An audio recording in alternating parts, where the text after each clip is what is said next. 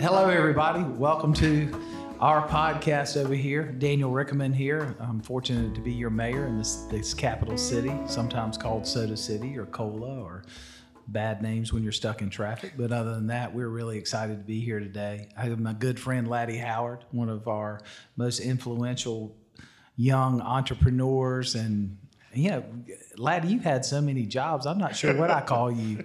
You're a serial entrepreneur. I think that's what I should call you, a serial entrepreneur. Yeah, it takes one to know one. Yeah. So we're in the studio today, and we're going to talk about Columbia. We're going to have some conversations.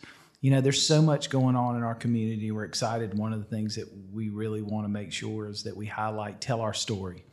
At every level at city government, we've been talking about is telling our story, that we don't do a good job about telling the story. And behind every door in every neighborhood, there's a story, and they're really great stories. I mean, there's so many inventors here. There's poets. There's folks that have got Pulitzer prizes. They're Grammy winners. I mean, it's insane to know what's behind our doors, and we don't know it. So this podcast is going to be one of our avenues to have these conversations. And I couldn't think of a better way to start with my good friend Laddie, who has really, you know, when I first met Laddie, he was a consultant at the State House, code word for lobbyist. But he's done a lot of different things. But one thing I always respected about Laddie is that he always did what he said he would do. He never told you that he was going to help you or be there for you and wasn't. And that he always had an interesting business idea. And for those of you who don't know, Laddie also has a custom-made leather business right now that he does out of his house at Arsenal Hill. And correct me if I'm wrong, you've won a Made in the South award too, right? Haven't you?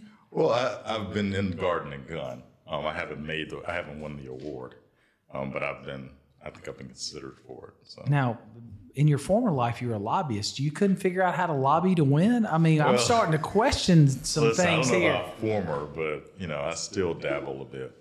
I don't know, you know, life takes you in different directions. And I think one of the serial entrepreneur things brought out the art part. So from doing all the State House stuff and that sort of thing. It's interesting because I've seen so many pieces that Laddie's put together. Going down the street, I notice it now because I know what his little logo is, so I know what to look for. But even I was in town I had to get a new suit when I got elected. So I went to go get a new suit. A new suit? Well, I might have gotten a couple new suits. And for a selfish plug, Imperial Clothers on Main Street on the second floor at 1500 block. If you haven't been there, go by there. Willie does an incredible job. It's hanging in his shop is one of Laddie's bags. It's like, I know that bag. But anyway, Laddie, tell us a little bit about Columbia for you, because you've grown up here. You're married here. You got beautiful kids. He's got his son's this like incredible athlete. He must have got it from his mother. I don't know, but it's just really great story. But you know, one of the first people to live in Arsenal Hill when people went to reinvest in that community. Right. Still living there. Been part of downtown. Your family's been. You know, I think how many generations have been pastors here in our community? Well, my father is a pastor, and I'm originally from Sumter, and I came to Columbia straight out of college to start law school. So I've been here for a long time. Are you still in law school? Because you said you started. Well, you never said you finished. I'm just curious. Well, listen, the way it feels sometimes, I'm still trying to figure stuff out. So I need to go back if I'm not still in it. But no, I finished law school. I won't say how long ago, but that's how I came to Columbia. So I don't know. It's always felt like home, because Sumter is only about 30 miles from here or so. I mean, once you get down Garner's Ferry, you're pretty much in Sumter once you pass Hopkins. So it's just always been home. It's always been home. So I love Columbia. I love having lived here, period, that I have. So tell us a little bit about the leather business, because that's an interesting market. Everybody always asks me that, you know? It's like how they come to the studio and they're surprised, because I think people are used to hearing about leather and then seeing what they're used to seeing. You know, they're the gun holsters and the knife sheaths and things like that. And then they come because I think they're just generally have some interest in something. And then they come and they see the aesthetic, which is completely different than what you generally get in leather. So there's more of a,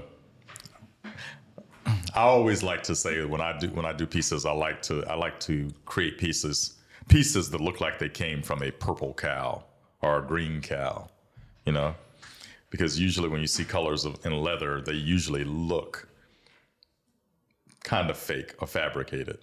So my drive has always been to create a piece that looked like, oh wow, I didn't know there were purple cows around, you know. You know, there used to be a purple cow grocery here where Not the far from Prados where I is live. today. That's right. Yeah, it had good barbecue, really good barbecue. But I started, the simple answer, and this is what people are always asking me about, is my son, when we traveled, my son would always have his stuff in either my bag or my wife's bag. And my wife she's a girly girl, you know? And I'm kind of one of those classic guys. I don't have a bunch of anything. You know, guys, we have one bag, we have one cologne, one thing that we do all the time, and that defines us. So my son couldn't carry his girly girl thing, you know, and I didn't have enough for him to carry for me to give him one of mine. So I was like, just on a whim, I was doodling, sketching.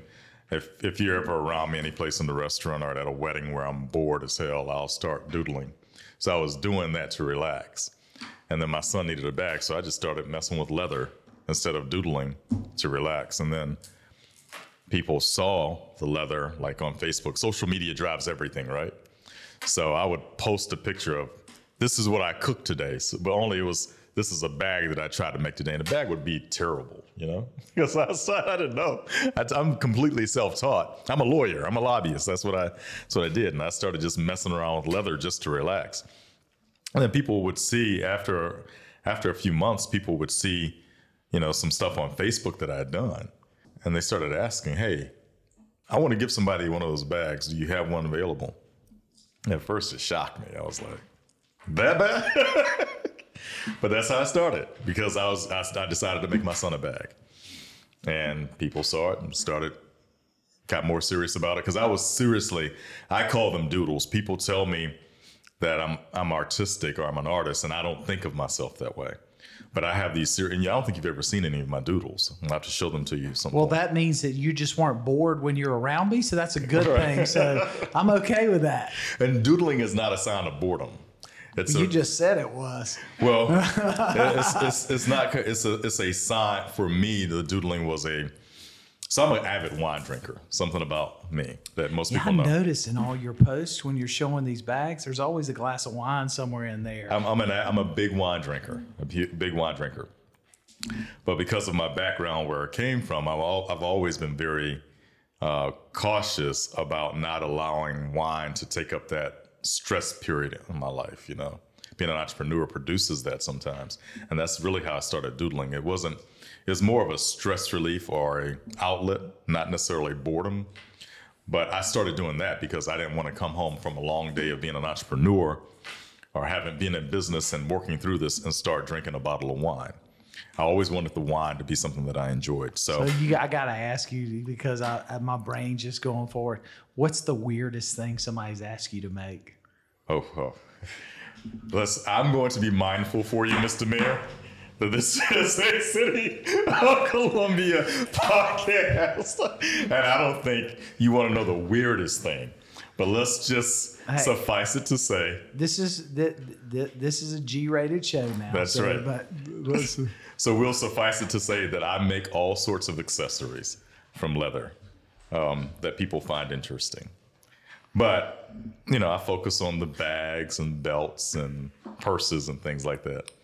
That if you're looking for it, it's Laddie Howard Originals. That's what he's talking about. Laddie Howard Originals, folks. You heard it here live today. So you're in the studio. Mm-hmm. You're watching Mason, your son, who's an incredible athlete, play lacrosse. He's play a lacrosse over at Flora. You're about to be an empty nester. I am. So what's that going to do for you in this are you going to push the envelope on the leather? Are you going to end up, being what you do all the time, have 3 things in the hopper? What are you going to do now? Well, I think I'm going to continue to obviously build the brand. In order to build a brand, though, it takes an incredible amount of resources. It's not, it's not just you're in business and you're making money. It's like you have to do the marketing. Anyone that's trying to build a brand or has built a brand knows that the product is very, very important. But sometimes more important than the product is the market that you build for the product. And that takes an incredible amount of resources. And so the answer to your question is, I still have I'm still a licensed attorney in the state of South Carolina, and I'm still into governmental affairs and political stuff. And that's how I've always taken care of my family before I ventured into finding my passion in life, so I will do a combination of those things so that I can continue to drive the development of this luxury leather brand. So let me ask you, your dad was a pastor? Yes. Mm-hmm. Is still? He's still, he's semi-retired? He's retired now. He's retired. They're never really retired. There's always some event or some, something that they want them to speak at. So who would you say, your father or your mother, is where you got your drive to have this entrepreneurial spirit? I'm going to skip them because I don't want to start a fight. Both of them are very, obviously, my mother and father. That's a preacher's boy, folks. That's a preacher's boy. Staying neutral. Well, my grandfather, every piece in my collection, which is if you know anything about L. Howard and the names of the various pieces in my collection, they're named for someone in my family, generally. And so my grandfather's, two distinct. So I make these weekender bags, these travel bags. And my 2 main designs are the Louis and the Robert. Louis is my maternal grandfather, and Robert is my paternal grandfather. And so my grandfather, Louis, was really the one who he had 7 children, and he put all of them, anybody who wanted to go to college, his children went to college and all that stuff. But my grandfather was a farmer. And so during the period of time, we're talking about during that period of time, for a man like that to put 7 children through college and do all the things that he did, he was a business person. My grandfather owned his tractors. He had hundreds of acres of land. He grew, and we bought, my parents and my aunts and uncles, every year they would pay a certain amount to my grandfather to process whatever cow or pig or whatever. My grandmother's garden was a field almost, So the way that I grew up with my grandparents, watching, I guess, like my granddaddy, Louis, is probably a big inspiration. Now, we used to have these conversations that people don't know about. We would always be, because I was the grandson that was always around. There were a bunch of girls in my family. There were 3 female cousins that lived with my grandparents. My uncle Donald, that lived up the street from them, had 3 girls. I have a sister, just all of these girls around. So I used to spend a lot of time in the country with my granddad, and I was the only boy. What he's trying to tell us is he knows how to sew because he grew up around a bunch of women. I do know how to sew. My Aunt Newton, my grandmother, and my mother, they sewed all the time. So I guess that's where I picked it up from. Now, it's not the manly thing to say, but I do know how to sew. I've taught myself how to sew. You can do something that a lot of people can't. Right. That's pretty spectacular. You know what else I can do? I can make preserves. I can sew, and I know how to make preserves. Fig preserves. You're going to make a good husband one day. I stop all this practicing. I do have to say, listening to you with the name of the bags, and I didn't realize that Louis was your maternal grandfather. Right. But what's funny about it is now you hear all these ladies walking around going, oh, Louis this, Louis that. And now I can say, y'all don't know what you're talking about. There's only one Louis bag. That's right. And it's made over on Arsenal Hill. You don't have one? Yeah, it's not. It's going to be fun. I want to have fun with this. Yeah. Well, so it was great. I guess it was my grandfather, Louis. He would always try to talk me into being a farmer, right? And I knew I wasn't going to do that, although I'm very country. But I would always tell him, he'd say, you going to be a farmer when you grow up? I don't think my granddad wanted me to be a farmer, but he would always ask me that. And I would be like, man, I can't get no dirt on my shoes. I can't get no dirt on my shoes. That's what I would always say to him. But he did everything that he did being a farmer. And when he had to get an extra job, because at one point, the economy being what it was that tough. My grandfather continued to farm, and he was a security guard. So he did those two things. But I think that's really where I first saw it, because he really, any child of his that wanted to go to college went to college. Well, I think the bigger story there, Laddie, is you're sitting there and you're talking about it, and you go, all right, you've led yourself to that path that he was the influence for you. He wasn't just a farmer, because there's one thing I know about farmers. They're dumb like foxes. Don't ever let them fool you. They always tell you they're broke and this and that. But they're the most innovative people you've ever met. They can fix anything. They can figure out anything, and they make it. They adapt to the situations. Some of the most probably interesting conversations I've had with people who have been farmers all their lives, because they have a knack of understanding how to solve problems, but they also understand how to be innovative enough to create a market out of something. I mean, as they say, making chicken salad out of chicken. People understand how to do it, and I think that's where you got it. Yeah. So, if there was one thing that could help you take your business to the next level, what do you think it would be? What would it be? Well, practically, I think what it would be doing a much better job in marketing and building that. When I started doing what I'm doing, I didn't do it to be in business or anything like that. It's a pure artistic passion and an outlet that grew into something else. So I started off I'll back up. The first thing that anyone close to me said about doing this business was that, oh man, you got to go to China, right? Go to China, get these bags. Nobody cares. Just put your name on them. You do the marketing. And I was like, I'm never going to do that. If you know anything about me, I'm not going to go to China and have same bag that's produced in the same factory that everybody else is getting it, like all these big brands that people buy. That's not my story. If I do something, if I'm going to put my name on it, I'm going to do it. So the impetus, or the first part of this story, really started with me learning how to sew and make a bag and make it lay down and make it fold. And each piece is actually designed and made by me. And so I have put that time and that effort into actually handcrafting each piece. Now, you don't scale that way, obviously. You can't build a business beyond where we are by me making every single piece. But the authenticity of the brand. Well, if you end up being able to charge enough, yeah, you can. Yeah, but I mean, I'm running into the problem now of it's so much. It's so much.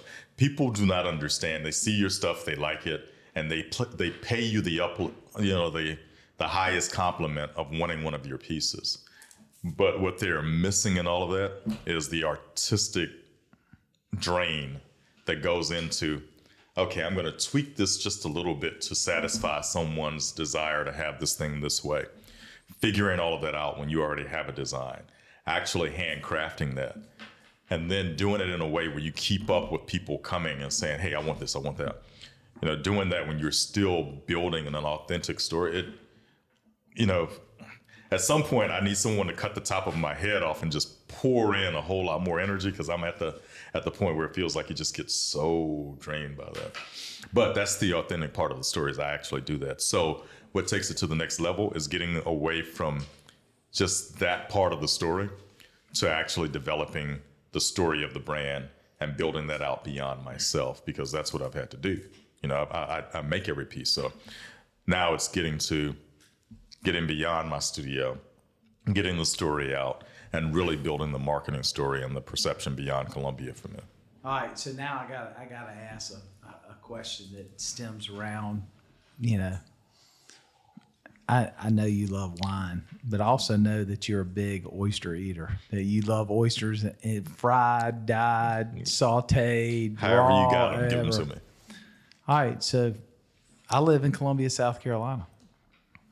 Where do I go to get the best oysters? Well, now, that's a good question. Had it been 5 or 10 years ago, I would have told you Hampton Street Vineyard, because that's where I had the first flash fried oysters, and they were the best. They are no longer, well, the ownership has changed, so now it's just Hampton Street, I think. Now I go to Saluta's, Steve Cook's place. They do a really good job there. I love their oysters there. So I like a good Sancerre with my oysters, or, a Sauv Blanc or something like that. Now I started drinking martinis with them. The bartender over there makes a great martini. I like gin martinis, by the way, not vodka martinis. I'm a gin martini guy, but I really like a blue cheese stuffed olive with it. So a little bit of that blue cheese gets into that gin. Oh man, that to me, that's the ultimate way to start a meal. Now, you know what I've learned about martinis since I started going to Saluta's and eating oysters and drinking martinis, is I've always liked James Bond, right? But I always thought that was a bunch of nonsense. Oh, shaken, not stirred, Just like when you're drinking wine. Like, I got into wine, I realized what all of the stuff was about, because I can look at wine in a glass, just look at the color and know what it is without tasting. I know the color, different colors in reds and whites. I can tell you what it is. But when I started drinking martinis, I understand why I like mine shaken now. I want my martini shaken, not stirred.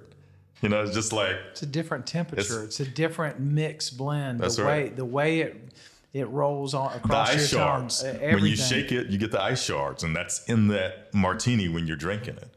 So that's the way I like it. Making a martini is an art. It is truly. I've had great ones. I've had bad ones. I loved them all because I finished them. But the reality is, I like a good martini. Well, bottom line, Saluta's then when it comes to oysters and the martinis. You heard that shameless plug here today live. Well, Laddie, so you got the leather business. You're getting ready to be an empty nester. You're getting back into politics a little bit. A lot. Getting back with some of your former client bases, picking up new clients. What do you see the climate? I mean, here you are, a guy in Columbia, South Carolina, who a lot of people know, well known. I consider a leader in the African American community. What do you see the politics like today? Do you think people are still driven left, right, and is it all about D's and R's, or is it more people more worried about driving in the middle and really worried about their quality of life and their businesses? The pandemic kind of changed the way we look at things. I mean, look, we can't compare what's going on in Washington. Washington's Washington. It's going to be what it is. But I mean, what's your take on local politics or state politics as we see here? Well, I think sadly, I think there are large factions of people that are driven by the D's and the R's. That's unfortunate because I think both parties. We have this two-party system the way that we have it because we rely on both parties to balance each other out. So traditionally, it was genius to have this sort of system. It's too bad that we've gotten so separated in those things, and we don't appreciate how a Republican position on anti-tax and balancing that out goes along with a more democratic viewpoint on how do we provide the most for our citizenry, because those things are supposed to balance each other out, and they're not supposed to be something that creates, just this huge political or racial divide between us. People trying to gain control over time have used it that way. But I think there's a large core to get to the crux of what really has to happen, and what is, I think, happening is beyond race, beyond all of those old notions about politics. I think people are seeing right down the middle. And sometimes they're going to have politics that might seem to be more Republican viewpoints. And sometimes they might be more Democratic viewpoints. But I think we have to get beyond, I'm a Democrat or I'm a Republican. And I think more and more people are getting that way, whether they are black or white, Chinese. I mean, we have a very diverse population in Columbia. We have a large military base, so we have a diverse population here as well, which is great for Columbia. So I think we're getting beyond that. But I think it takes people in our generation that are bold enough to not be afraid to speak out against where people want to pigeonhole us. And I think that we have people that are willing to do that. more and more now. When you look at historically across scope, and we've had a vast of politicians over the years. I mean, just from every spectrum. When you look at that, you look back historically, who would you say was a politician that you kind of leaned to, that you thought, hey, this person, yeah, I connect with him for a whole lot of reasons, or her? You know, who is that person that you kind of, you know, you like quotes from, you like to read a little bit about because you're learning more about them? Who's that person in your political world? So, I mean, you're limiting me to one, and I want to say three because... Well, say three. There's no limit. This is a podcast. We can do anything. All right. Well, the first one I would pay homage to is Senator Kay Patterson, probably. Senator Kay Patterson was... Oh, well, I can hear him right now. Right. And so anyone who knows anything about South Carolina politics knows about Senator Kay Patterson, especially if you're from Columbia. But the way that he spoke, the way that he never BS'd anybody, you know? Never BS. Now, if you didn't want to get it straight, don't go to him. But he was a man for his people, and he was a man that understood the environment that he had to operate in, and I think he did that very well. So he would be the first person, being a South Carolina born and raised person. He was always one of the people that I wanted to hear speak, even if I didn't agree with what he was speaking on. I just wanted to hear him speak because he'd start off with his little signatures lines. He'd go a little bit of Bible in there, and he'd just keep on. But he was an incredible captive. I remember sitting in his office one time. I went and sat down with him. I'm like, I mean, who taught you? He said, I've been preaching my whole life. That's right. And he believed that, but man, what a sincere person. Very sincere. And so then I'll get to it real quick. Then this one will shock you. But the next person that I really admire is Strom Thurmond, believe it or not. And then, of course, with Strom Thurmond, I worked for Senator Fritz Hollings. So those would be my other two. But particularly about Strom Thurmond. And we understand the Dixiecrats and the racial politics of the time, and me being an African-American country boy and how I grew up, and those things I feel very strongly about, especially as they relate to my people and the experiences that we've had. But being a young black kid from Sumter, South Carolina, man, I got to tell you, I was fortunate enough. I did well in school. I went to school on full scholarships. But my first scholarship to college coming out of Sumter, South Carolina, I got an ROTC scholarship. And we got to talk about race just a little bit. And when you talk about Strom Thurmond, it's appropriate to talk about race because he's such a racially identified figure with the Dixiecrats and all that period of time. But what happened with me coming out of Sumter, I got a full 4-year ROTC scholarship. I had to go and take the physical to get that ROTC scholarship. And someone's kid, I learned years later, a white kid, was not in a position to be able to receive that scholarship because he was wilding out a bit. They switched my test results for that physical with that kid's. And the test came back and said that I was basically drunk when I went for my physical for the ROTC scholarship. You know whose office got to the bottom of that and made sure I got my scholarship? It was Strom Thurmond. It was Strom Thurmond. He worked through all that, and his staff worked through it. And I went to South Carolina State on a full 4-year Army ROTC scholarship because that happened to me in high school. And that guy, who we all know his history and how we identify with him, his staff worked out. And he didn't just do that for me. I mean, Strom Thurmond, with all of those theatrics and all that stuff, he did that for a lot of people, you know, and he did that for me. So that's part of my story. So I have to pay homage to him. And then, of course, you know, you want to listen to someone talk. Now, Senator Hollings, man, there is no one ever in the history of politics that's going to have that sort of presence, that Charleston brogue. And I remember when I walked in as his intern in DC back in college, I walked in and he was sitting down with all of his interns. You know, he's silver haired, you know, his statue and all that. We all walk in and he has something to say to everybody as they walk in.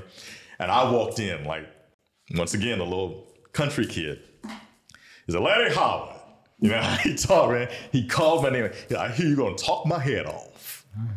And, you know, that was my first conversation with Fritz Hollins, and then just went from there. I had a great experience being one of his interns. So very interesting grouping. Yeah. Kay Patterson, Strom Thurmond, Fritz Hollins. But all personal touches, all people from South Carolina who mean different things to different people. You know, but it is funny. I've heard so many stories from people over the years about Strom Thurmond, about what he did for South Carolinians. Didn't matter who they were. And, you know, you look at the history of it, and it's interesting to see because you hear those personal stories. I think that's why the Strom Thurmond, you know, Wellness Center is still named the Strom Thurmond. I think there's just too many stories like that for people to push that away. It's kind of interesting. And then, you know, Fritz, the two of them, you talk about two extreme personalities, but the perfect dichotomy.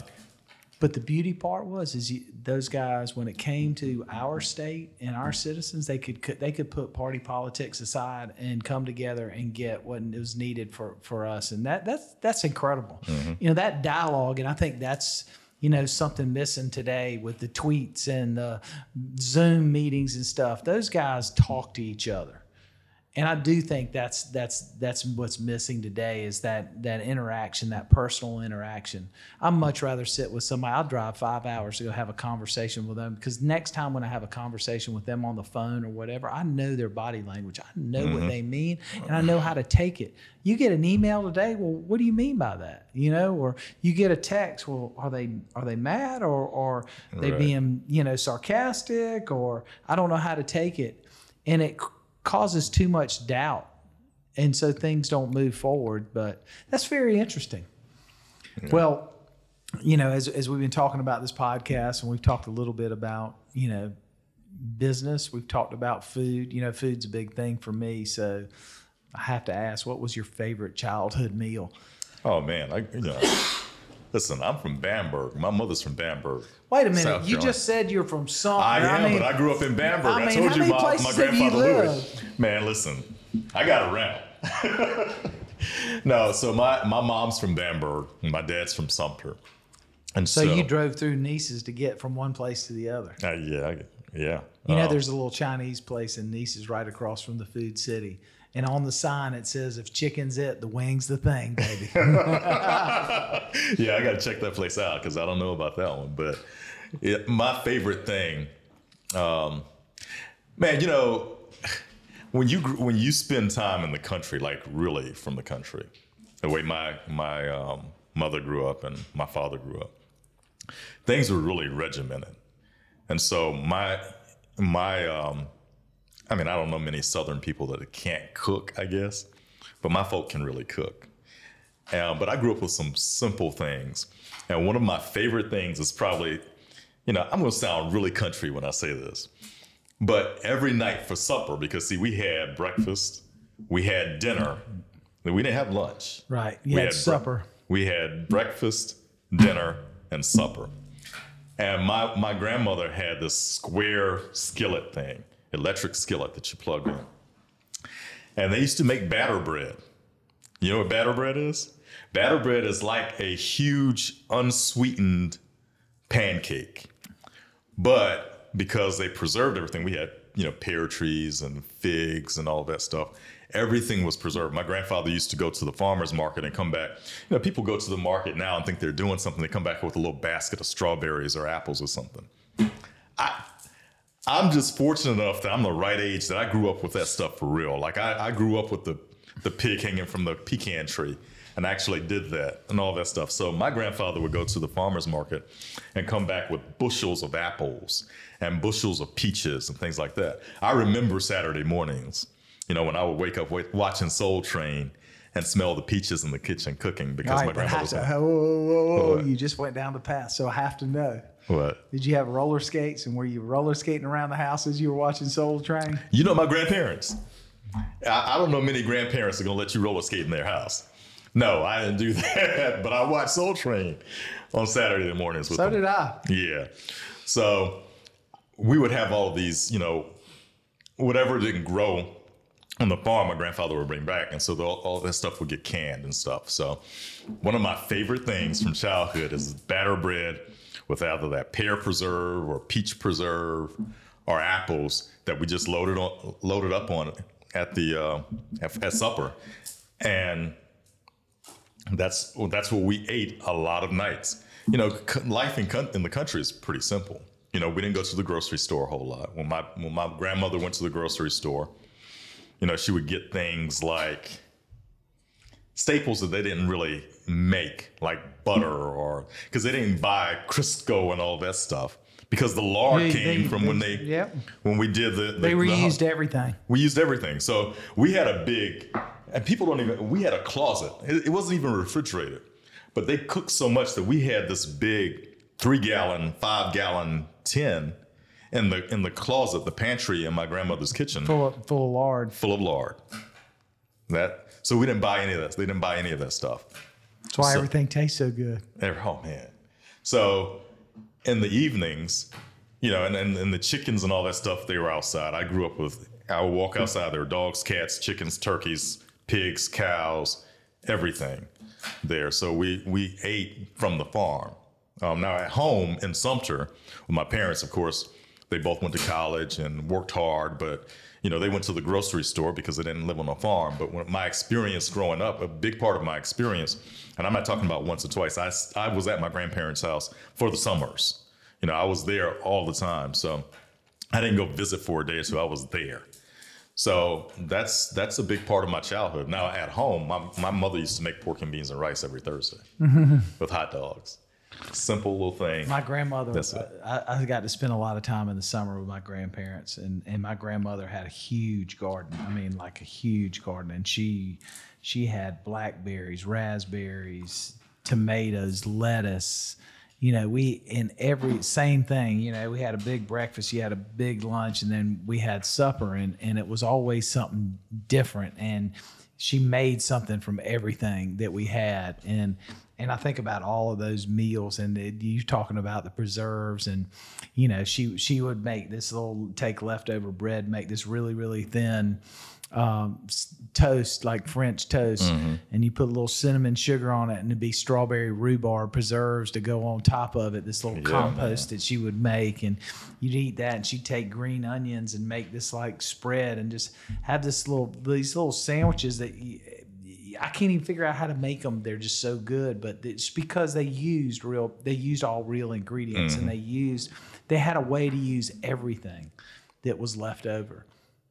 Homemade ice cream and fresh berries and tomatoes, and man, see, I grew up with we used to pick blackberries all the time.